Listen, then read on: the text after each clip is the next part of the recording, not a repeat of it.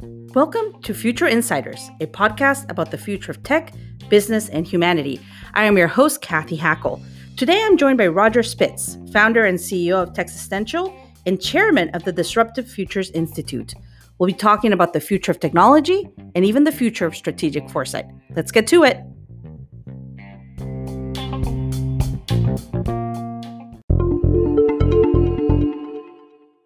So everyone, I am joined by my friend Roger Spitz over here. He is a fellow futurist. And just like with Chris Mayer, who was one of my past guests, Roger and I, we kind of had been in the same circles for a while, but we didn't really meet until we met in person at the University of Houston Foresight Certificate Program. So Roger, how you doing? I'm great. It's so fantastic to be with you and to reconnect, Kathy. Yeah, so Roger and I kind of really hit it off at the certificate program in Houston. It seems that we had a lot of people in common, a lot of similar interests, and I found you to be like one of the most interesting people I met there. You have quite a background that led you to foresight and futurism. So maybe let's talk a little bit about that, because you come from investment banking and mergers and acquisitions, and just a very interesting perspective as to how you got into foresight. That's great. And at some point I want to have a podcast myself, because I want to reciprocate it, because in terms of interesting, I haven't found sort of much more interesting than you as well. So that will be some other time where I can't wait to reciprocate. Yeah, anytime, Roger. But no, listen, on the question, it's an accident, to be honest. Like many things in life, like many very good things in life, it's an accident. I spent 20 years in London, but covering globally in investment banking, usual thing in London, New York, and many cities. And I was indeed advising mainly companies, the CEOs, the boards, the shareholders, on how to future-proof their ventures through M&A, strategic partnerships, and investments in that. And I did that for some time, and it's fantastic learning, and it was great. But what I observed over the past few years was that when you're looking at the converging exponential technologies, the accelerating speed and scale of change, not just the velocity and the nature of change, but the increased multiplicity of actors and complexity, you kind of feel that the traditional strategic playbook goes out of the window. And and that's really, and you're at the forefront of all that disruption and change. But I really sort of wondered what does all this mean if companies, however established they are, can pretty much have their industries reshaped or disappear overnight. And on the other side of the coin, very interesting to see the white space with new ideas, innovation that comes out of nowhere and that can pretty quickly displace the incumbents, or even just create new platforms and networks and industries. So that for me was fascinating. And so it led me on a journey which was really understanding disruption better. And so I had the chance to spend a bit of time in Silicon Valley. I'm today in San Francisco, but also in Israel. I spent time studying complexity science and systems thinking at Santa Fe Institute, spent time with the D School on innovation and design thinking at Stanford, spent time with our friends at Singularity University on exponential technologies and a few other things. But it's really when I hit foresight and futures and where we met, although the journey had been many years before that I realized that for me, foresight connected best all those different elements. And what I'd been thinking about for years, I decided to professionalize it. And I decided that many years ago, but I only went ahead with it less than a year ago. So that's the journey. I mean, and you've created your own framework, which I think is fantastic. Just really interesting journey that you've had. You're originally from South Africa, if I am not wrong, correct? Mm-hmm. Yeah. Yeah. So you've had quite an interesting, journey. You've lived, I think I read in your bio, it was like you've lived in like 10 countries or like something like that, lived and worked in 10 countries. I mean, I've lived in many countries that didn't necessarily work there because I was a child. But what I love about what you're doing, Roger, is specifically that you bring to it a very global and a very informed point of view to strategic foresight that I think, is very much appreciated, because while we're based in the US, a lot of it, tends to be, if you're in the US and you're a futurist, you're very US centric in some ways. That's at least some of the criticism that I've seen from folks in Europe. They're like, you guys are so US centric. Obviously that's changing, but I love the fact that you bring that kind of international consciousness of sorts. I mean, you spent a lot of time in Israel, like you mentioned, Brazil as well. I know you've done some foresight work there as well. So maybe tell folks a little bit about what you're doing right now, because you have your own consultancy and you set up also an institute that I think has a really interesting mission. Yeah. So professionally, I've always practiced globally. So, even though I was based in London or the past few years San Francisco, I always had global coverage. So I would spend time, equally in Europe, Asia, LATAM, and everywhere.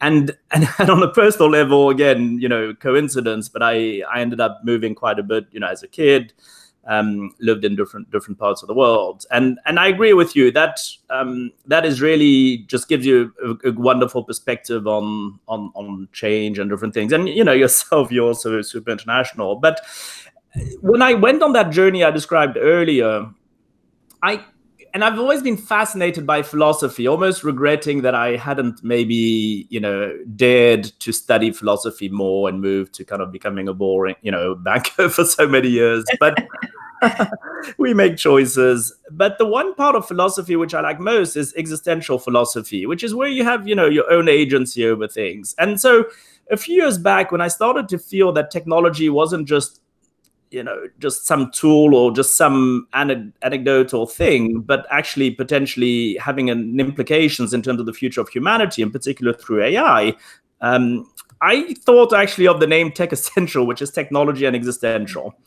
And as I professionalized the practice, I do like what many people do. You have speaking, you take on some boards, you have some foresight, strategic advisory, and various other engagements. But over the past few months, I had already felt that the world was kind of really needing to understand some of these changes and what it meant. And over the past few months, with the sad health issue the world is facing, I felt that a lot of the existing references disappeared. And I felt that by basically so many different people reaching out from my talks and not just, the pat on the back of the usual suspects, but kids as young as 17, 18, or 19 asking me to go on a podcast, thinking about what does it mean, this exponential change and the technologies in terms of what they should be studying if they start going to school or studying something which may no longer exist by the time they finish. And different parts of the world and that. And so I realized that there was probably merit in having a side of what I did, which was just purely education, and which is as democratized as possible and as practical as possible, where I'm not trying to be a particular clever thought leader or anything, but really just trying to think about my own journey, what I learned, how important it was, and in what way can I feed it back for Gen Alpha, Gen Z, and the rest of the world in a way that's kind of digestible.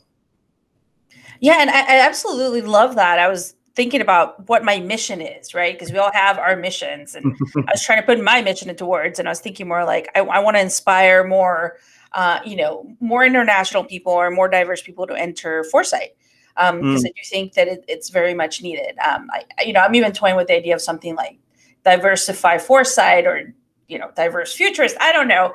That's just kind of something that I've been kind of toying with in my mind. So I love what you're saying.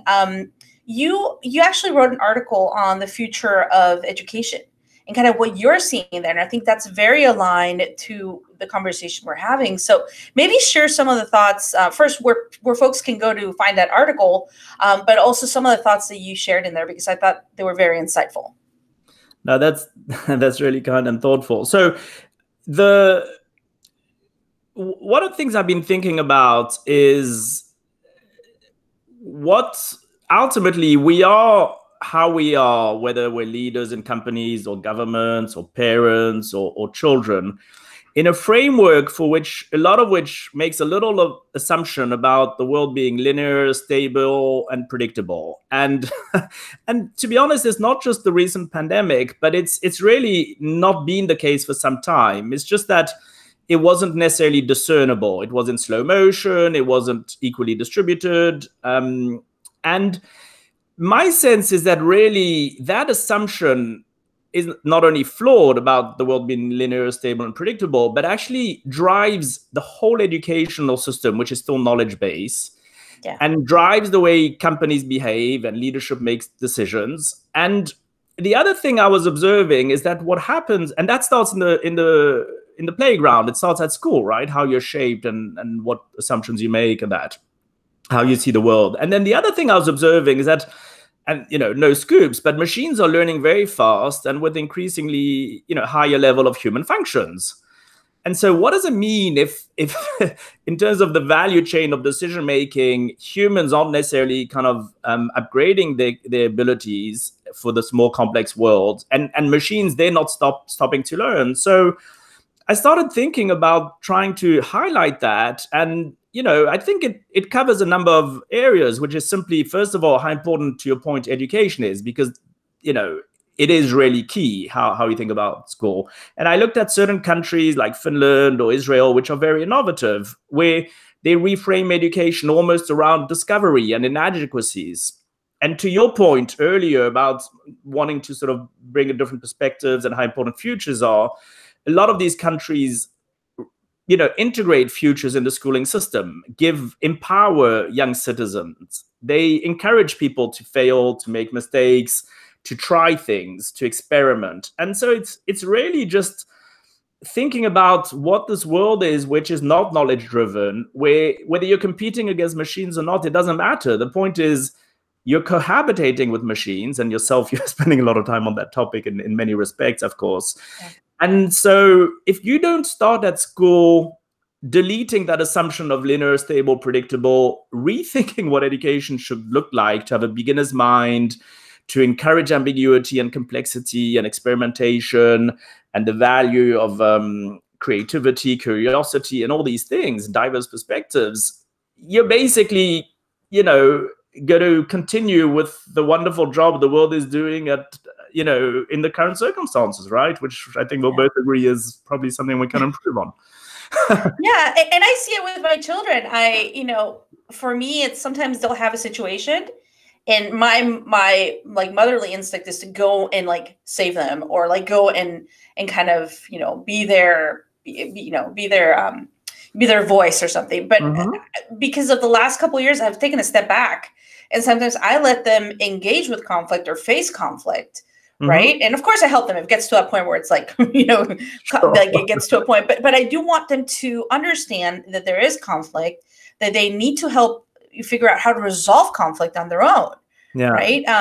So that's something that I found really interesting, being a mom and watching my kids grow. So and what you're saying is true. Like, I feel, they go to school and they learn to regurgitate. That's all they're doing. Like, there's no resilience. There's no, we actually tried a school last year, wonderful school with a beautiful curriculum with resilience and emotional intelligence. Sadly, the school, there were certain things that just didn't work for us. And I really wish they had. So we're going back to the regular, let's say, system, which I'm still happy that they're going to be able to go to, go virtually to a good school. But I do feel like there is a need there to change education. I did an interview with Esther Wojcicki, which I'm sure you've come across her. She is so amazing. And her views are really interesting when it comes to education.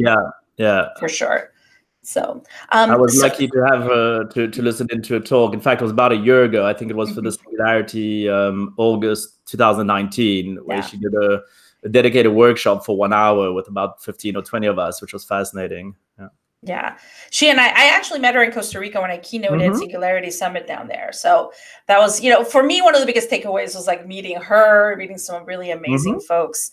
But obviously you are tracking a lot of things and you're looking at a lot of things, and you look at them with this really interesting microscope, let's say, or this interesting view. What are some of the things that you're excited about when it comes to future? Of course, we're going through a very uncertain time, a time that is, a lot of people are hurting in many different ways. But what are you excited about? I always try to also think about the positive, because I don't know about you, but I tend to be protopian about my point of view. I'm not dystopian or utopian. It's not all, unicorns and popcorn. And it's not all death and all this other dystopian stuff here. I think it's somewhere in the middle. But what are you excited about? What are you seeing out there that's, that you'd like to kind of talk about? Sure. So there are different things. I think, first of all, one of the areas which obviously is very prominent but not strong enough is probably everything to do with the societal shift, right, in terms of stakeholder capitalism and whether it's climate and sustainability or other societal factors, and the move away from shareholder primacy, I think, is an important step. I attribute that to, I call that radical transparency, traceability, and technology, because I think technology is, in a way, an enabler to that. There's the scrutiny of the technology and then the societal shift. Now, that I'm positive about, the move from shareholder primacy to stakeholder capitalism, although I think unless you change how companies are actually valued and the real metrics by the stock market and all that, it's a little bit half-hearted, but there's still progress, and I'm positive that will emerge. And hopefully the work you're doing and some of us are doing around making futures more prominent in terms of mindset will bring different generations with longer term timeframes and different perspectives from what we have today. So that's one area, the whole, stakeholder world. There's a second area, which is, for the risks and things one needs to be mindful of in terms of technology. There are a lot of enablers. I mean, I read your wonderful article the other day around the brain-computer interface and a lot of these things. Some of it is definitely scary in terms of, Black Mirror and all that. But some of it is really, essential and helpful for people who have disabilities or certain circumstances. So there's a lot of the technology, as well as the support for walking and different type of injuries. So there's a lot on the technology front, which one sometimes forgets because we just look at the Black Mirror side, but which is very, very helpful for a lot of the world. And to be honest, what I talked about earlier in terms of the end of the linear world and the end of the predictable and stable world, I see that as a positive thing. It's just that people are not adapted to it and are not sort of cabled yet to think about that world. But actually, it's a world of curiosity and experimentation, and where you're allowed to fall and fail and pick up and improvise. And so I actually see that as a positive, that you can't just, rely I love that. That's fantastic. Keep going. Yeah, this is awesome. Formulaic playbook that's just predetermined, and that it actually gives me a sense of really the true meaning of existential, which is there's a problem that exists, and then you define your essence, you emerge through the choices and decisions, and that's really for me what agency is. I always walk away from conversations with you just like, oh my gosh, thinking about so many amazing things. Oh my goodness, this is awesome. So yeah, I think we're getting kind of towards the end of our time together. So maybe share with folks a little bit about some of the current projects you might be working on that you're excited about. And then, also how folks can connect with you, because I'm sure lots of people after listening to this are going to be like, oh my gosh, he's amazing. So where can they connect with you? And what are some of the cool things you're working on? No, that's great. So listen, I'm with a few partners, and we're working on building content for the Disruptive Futures Institute. So I'd almost tell people, forget about Roger, forget about Tech Essential, which is more kind of advisory and corporate. Stick around and follow Disruptive Futures Institute. We'll be more and more on social media. We're setting up a YouTube channel. And there are two things we're doing, which I hope will be helpful. One is I'm trying to feed everything that I've learned myself and that I found phenomenally useful back in the form of a guidebook, whether it will be called the Definitive Guide to Thriving on Disruption or whatever. So basically a guidebook that's very practical and helpful on a lot of these themes. And then basically we're trying to also have all of that available online and through courses and master classes in a consumable way and Gen Alpha, Gen Z friendly kind of thing in terms of UX and UI. Yeah. So that's really the next 6-9 months to democratize that, to simplify it so that people aren't scared of it and just have the resources we need to just, do our best in this slightly different world. So we're going to see you on TikTok? I'll tell you in 43 days. Yeah, right. And we don't know yet what's going to happen with TikTok. Right? If you're trying to reach Gen Alpha or Gen Z, yeah. Reels, then I'll see you do some foresight dancing. Reels, but pretty much. So, yeah. So where can folks find you? How can they connect with you? So there's a newsletter that they can sign up for on the disruptivefutures.org website. There's a Disruptive Futures Institute YouTube channel at Disrupt Futures on Twitter and Instagram. So yeah, those are kind of different ways. But if you follow, and LinkedIn as well, Disruptive Futures Institute on LinkedIn, and we try and be reasonably consistent with the content, and we'll be upping the game over the next few weeks and months. Yeah, I'm very excited to see where this leads you. So everyone, thank you. Roger, thank you for being on the podcast. And folks, please reach out to Roger. He's fantastic. Connect with him and Disruptive Futures Institute. And thanks for being on Future Insiders. Thanks for being always amazing, Kathy. And so nice to be able to chat to you.